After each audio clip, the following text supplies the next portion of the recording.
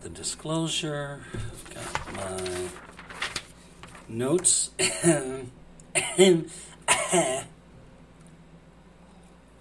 Sip of water. And we're recording. Okay. Welcome to the Financial Purpose Podcast. All opinions expressed by me or guests of the podcast are solely our own opinions and do not reflect the opinion of Life Moves Wealth Management. This podcast is for informational purposes only and should not be relied upon for any investment or financial decisions. Clients of Life Moves Wealth Management may maintain positions in the securities discussed in this podcast. All right, welcome back. It has been, as they say, about a minute, maybe a minute and a half since the last episode. I really don't know how to quantify a minute in those terms because it's been like a week and a half, so I don't know if that's a minute. Maybe that's like 2 or 3 minutes. I don't really know. Kind of like back when I was in high school and they would say that something's been about a grip. And I never really knew how to measure that in the span of time. But anyway, it's been a little bit. We had Thanksgiving. I hope that you had a wonderful Thanksgiving. We are coming up on all the other holidays, Christmas and Hanukkah and whatever else you're celebrating. Happy holidays to you. But today on the podcast, I want to talk about credit cards. And this kind of came to mind because last night I recorded as a guest on a podcast episode with my buddies Jake Squared, and their podcast is called The Yucky Podcast. Go check that out on Spotify. I think maybe you can find it on Apple Podcasts and a couple other places, but The Yucky Podcast, it's a good time. They talk about entrepreneurship and local business and what it takes to run a business and manage employees and all of that comes with that. So definitely a good podcast. It's interesting. It's a great conversation. They're a lot of fun to listen to, so go check that out. And then, of course, when that episode featuring me airs, which I think is going to be sometime later this week, maybe early next week, I'll get it out so that way you can hear it as well. But anyway, in that podcast, one of the questions I was asked is what I thought about credit cards. And if I thought they were good or bad or evil or if I had any opinion on it. And when it comes to credit cards, my answer is generally something like yes, no, maybe, it depends. And I know that's a very, very helpful answer, especially coming from a financial planner. But what I think about credit cards is not unlike anything else that would be considered some sort of debt instrument. They can be a very helpful elements of your overall financial management, cash flow management, financial planning, credit building tools. And they also can be very harmful for all of those things. So I kind of look at credit cards as like, if you're somebody who has a toolbox, if you have that really large, like oversized pipe wrench, it's something that you want to have around because you're going to use it at some point. You never know when. But it's not something that you take out and you use for every single application or job around the house that you're going to do. Credit cards are kind of like that, a little different than like a car loan or a mortgage. I do happen to think that it takes a fair bit of wise use of leverage to build wealth. And so leverage is going to be borrowing other people's money at a low enough rate where it makes sense for you to be able to take that money and do something for a larger benefit, either, buying a house when it's almost impossible to save enough money right now to buy a house at the current prices. Buying a car, sometimes that's not a good use of just plopping down $50,000, $60,000, $70,000 out of a bank account. So sometimes it makes sense to use other people's money to keep your cash flow flowing. But I didn't think that this podcast episode would be complete if it's just my opinion on credit cards without actually talking about what's happening with credit cards nationwide. And so we're seeing a lot of data. I'm looking at a CNBC article that was published on the 15th of November. So this is before Black Friday. I don't know what these stats are going to look like. We won't know for a couple more weeks. But as of the middle of November, households increased the use of debt in the third quarter at the fastest pace in 15 years, and they cited this as being due to hefty increases in credit card usage, higher mortgage balances, and this is what the Federal Reserve is reporting. So total debt jumped by $351 billion with a B for the July to September period. That's the third quarter. That's the largest nominal quarterly increase since 2007. Where were you this time, 2007? Think about that. That increase is about 2.2% from the previous quarter of this year, and it represents about an 8.3% increase from third quarter 2022 when compared to third quarter 2021. A lot of the reason why debt is increasing like this is it's due to the inflation. It's running at its high. It's running at its highest pace. I can't even speak. Maybe another drink of water is going to help. Hold on. Feel free to hum the Jeopardy tune to yourself. Okay, let's try it again. The increase in the debt over the past year is due to inflation running near its highest pace in more than 40 years and amid high raising interest rates and strong consumer demand. So Fed's raising interest rates, inflation is still high, which is why the Fed's raising interest rates. Consumer demand is still high, which is part of why inflation is still high, which is part of why the Fed is raising interest rates. But what's really interesting about all of that debt, some of that's baked in there is mortgage debt. Student loan debt really hasn't gone very far because nobody's paying student loans right now. We haven't been paying student loans for almost 3 years. The Biden administration just kicked it out yet again to make sure that we will not have made any payments in 3 years. And just a quick side note on student loans. My suspicion is that no one's going to make a student loan payment before the election in 2024 because that was an election promise. They're trying like heck to get it fulfilled, and it's facing all kinds of legal challenges. And probably not because of what they're trying to do. It's not that what they're trying to do is wrong. It's just that maybe the method or the way that they're trying to do it is not the appropriate method when you're talking about forgiving a whole big basket of student loans. That probably needs to be a congressional act. Former Speaker Nancy Pelosi, I think she's still the speaker, but she was very clear a year ago that the president does not have the power to do that. Now the president is trying to do it, so we'll see how that shakes out. But anyway, we're not talking about student loans today. We are talking about credit cards, and so credit card debt climbed to $930 billion. Credit card balances collectively rose more than 15% over the same period in 2021, which is, again, third quarter. It's the largest annual jump in more than 20 years, according to the New York Fed, and they say that the increase, quote, towers over the last 18 years of data, end quote.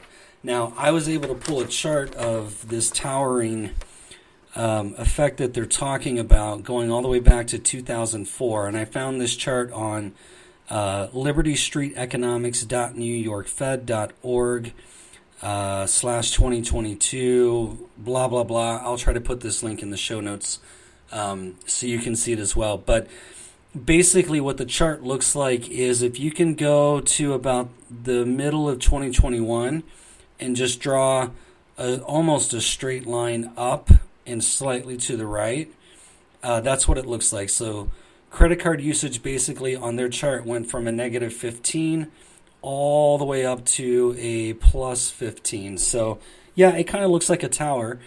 The credit card, these are credit card balances. It's certainly much higher than it's been over the past 10 years. There's a little bit of a dip when we go back to the great financial crisis. And even in 2008, which is where credit card balances peaked, that peaked at a plus 10, and we're seeing 2022 peak at a plus 15. So naturally, credit card balances are now higher than they were in the great financial crisis. Now, I just want to put a couple caveats on that. What's interesting to that is we have to think about some things like that doesn't necessarily mean that the same number of people are using the same amount of credit cards to rack up a whole bunch of debt. We've added significantly more credit card users in that time period, so naturally every user that gets a credit card is going to account for potentially a higher balance. So this isn't just a direct one-to-one. Credit card balances are going through the roof. But we are seeing an increase in those balances certainly over the past handful of years. Going back to that Liberty Street Economics article, they're saying that basically, to illustrate that point, half of all American adults have at least 2 cards. I counted prior to hitting the record button, and between my wife and I, we have 4. So half of all Americans. Oh, we have 4, and I have 1 for the business. So half of all Americans have at least 2 cards. 13% have 5 or more cards. About 73% of Americans have a credit card by age 25. And we've all seen that if you've been to a college campus recently. They've kind of backed down on this a little bit, but it used to be that, if you wanted the special T-shirt, the limited edition football, whatever, just sign up for this credit card and then off you go. And certainly kids as young as 18, 19, 20 are getting credit cards and they're learning how to use them, some responsibly, some not. Just a couple more statistics that make credit cards a little bit interesting. Coming out of the pandemic, so as a part of that, from about the early part, middle of 2021 until now, what they call older borrowers, and this is going to be those between ages 60 and 79, their average balances have been rising but remain below where they stood in the fourth quarter of 2019. So pre-pandemic, credit card balances are up slightly but below pre-pandemic levels. For those between ages 30 and 59, credit card balances have increased and they're approaching pre-pandemic levels. And then for borrowers under 30, they saw the smallest reduction in their average balances, but their balances are now above pre-pandemic levels. So younger people appear to be spending at a faster rate than older people, and there may be some sage wisdom and time and life stage and things like that built in to there. And naturally, of course, that's not that surprising. If you think about it, younger people are going to be using credit cards. Older people are working to pay off credit cards or celebrating debt reduction. Maybe they're paying off car loans, paying off credit cards, paying off mortgages, those kinds of things. So not all surprising. But when it comes down to how people use credit cards, there's an awful lot out there in the financial space. You've got these gurus. I won't name any names, but they'll tell you that, credit cards are bad, cut them up, never use them, never, ever, ever, ever. Debt is terrible, never use debt, pay cash for everything that you can, all that fun stuff. And I think that it's important, kind of like what I say when we're making investment decisions. With investments, you have to know what game you're playing. And the same is true when we're talking about the use of debt and how money moves around on your personal balance sheet between assets and liabilities. Credit cards have a place. Sometimes they're helpful to keep your cash flow growing in times where cash is being diverted to other things. So a great example is when I launched Life Moves Wealth Management. I used credit cards to pay for certain things while I was getting cash flow for the business up and running. So, for example, my website was paid on a credit card. The desk that I'm sitting in front of, credit card. The drum stool, fun fact, my office chair is a drum throne. So the drum throne, that was actually purchased in cash. But the chairs behind me where we sit when you meet in my office, those were on credit card. And so sometimes credit cards are a very helpful way for you to get the things that you need to do so you can keep advancing what you need to advance to keep cash flow flowing, because cash flow, as I said in the podcast last night, is a lot like the blood flowing through your veins. If it stops, the body stops. So credit cards can be a really helpful way to get through a certain period of time until you're able to normalize things and then pay back those balances or make significant payments on those balances over time. Credit cards are also helpful. For some people, it's a great way to build points, and essentially, effectively, you can travel for free if you do it the right way. And for some people, they use their, instead of swiping their debit card when they go to the grocery store, they swipe their credit card. They get credits, they get miles, they get points, they get rebates, all those things, and then they just simply go home and log on and just pay the credit card back for the groceries they bought. And that's a great way to do it. So in that case, credit cards can be an incredibly powerful tool. We all know on the other side what they're capable of doing as well, because it's very, very easy to swipe a credit card or type in a credit card number and buy things and think, oh, I'll pay it back next month, or by this time next year, I'll have that paid off because I'll be making more money. And it's an easy trap to fall into. And I'll tell you that I have fallen into that trap in my younger adult years, because that's how things happen. You say, well, it's pleasure now, pain later, but the pain will never come because, things will be better down the road. And maybe that's true. Sometimes that isn't true. And it's important to understand how to use the leverage in a way that makes sense. So if you can use it and you get a benefit for it, fantastic. But you just have to, again, know what game you're playing and what tool you're using and why you're using it. So I don't really, I don't want to belabor the point. We're clearly seeing credit card rates go up at the same time we're seeing the personal savings rate go down. We also still have high inflation. We have higher interest rates. All those things are working together. I'm looking at a chart from Fred. So you can go to Fred, which is the St. Louis Fed's website, fred.stlouisfed.org. And this is the personal savings rate chart. And this is from going all the way back to 1960, all the way up to September of 2022. But if we just look at the past couple of years, going back to, let's go to, since it's a September chart, September of 2007, the personal savings rate was 3.1%. Going up to September 2009, it had climbed to 5.6%. That's a significant increase, 2.5%. We get all the way up to September of 2020. It's up to 14.6%, but it's down from April of 2020 when it was 33.8%. And that's just because we couldn't go anywhere. We couldn't spend anything. We were still in lockdown, all that fun stuff. So, of course, the personal savings rate jumped. But all the way, again, back to September 2020, 14.6%. September 2021, we're down to 7.9%. September of 2022, we're back down to 3.1%. So exactly where we were September of 2007, which was by that time the financial crisis had already started. So we're, if you look at the chart, you can say we're kind of right at about average or slightly below average over the past 20 years, but certainly below average for the 40 years prior to that. So from 1960 to about the mid-1990s, the average savings rate was in the 10%.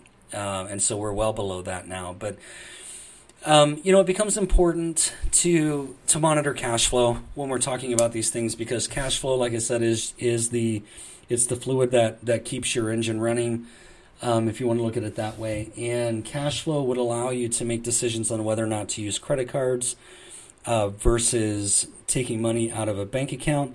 The amount of money in your bank account is going to definitely have some sway in that decision, what you're planning to use the credit cards for, what else is happening in your financial life. All that gets baked into it. So are credit cards bad? No. Are credit cards good? No. Are they helpful? Yes. Are they harmful? Yes. So I think the answer really comes down to where are you, what's going on, what's most important, what do you need to make sure happens over the next 12 months, and how are you planning to do that? And then what are the shiny objects that come up along the way? So are you using debt for shiny objects, or are you using leverage debt, but leverage to be able to produce some sort of a meaningful return, be it, an investment return if you're buying, say, an investment property, or are you using it to buy, that really nice jacket that looks really cool on Amazon, which we're all guilty of. I'm just saying, I have the pair of shoes I'm wearing right now was an impulse buy. Those things happen. So just keep track of it. That's how to use credit cards. I think I could say use them responsibly. That may not mean anything to you. But when I say responsibly, I mean use them in the context of everything else that's happening in your life, and when you should and shouldn't buy something. I mean, we're all adults here, and if you're at a point where spending is a vice that you can't control, there are places to get help for that. I'm not that place as a financial advisor, but certainly as far as being able to order the use of debt and how that impacts your assets and liabilities and your net worth and future planning, a financial planner can certainly help you do that. So that's it. I think that's all I have to say about credit cards. And, if you have any questions or thoughts, feel free to drop a comment. Feel free to reach out and make a connection. I'd love to talk to you about it. And that's it. So until next time, happy holidays. Spend responsibly. Maybe it's too late because we're already past Black Friday and Cyber Monday, but just keep your wits about you as we go through the holiday season. Enjoy your time with your family, and just remember, no gift is worth impressing somebody that puts you into any sort of financial damage. Just keep that in mind. It's just not that cool. All right. Till next time. Take care.